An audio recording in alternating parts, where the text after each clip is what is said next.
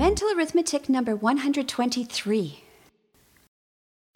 6 times 2 divided by 3 and subtract 5, multiply by 6, multiply by 3 and add 3, subtract 6, divide by 7 and add 5, multiply by 5 and multiply by 3, multiply by 6 and add 3, divide by 3 and add 4, divide by 5, subtract 3, divide by 5, divide by 2, subtract 7, multiply by 3, subtract 2, divide by 5, add 5, multiply by 9, multiply by 3, and add 3, divide by 3, and add 4, divide by 7, and add 3.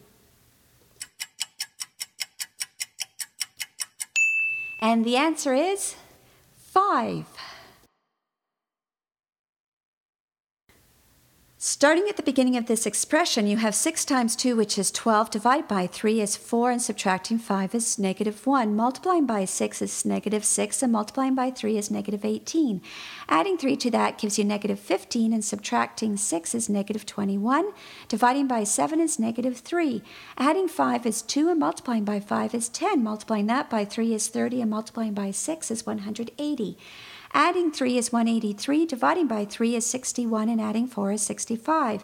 Dividing by 5 is 13, subtracting 3 is 10, and dividing by 5 is 2.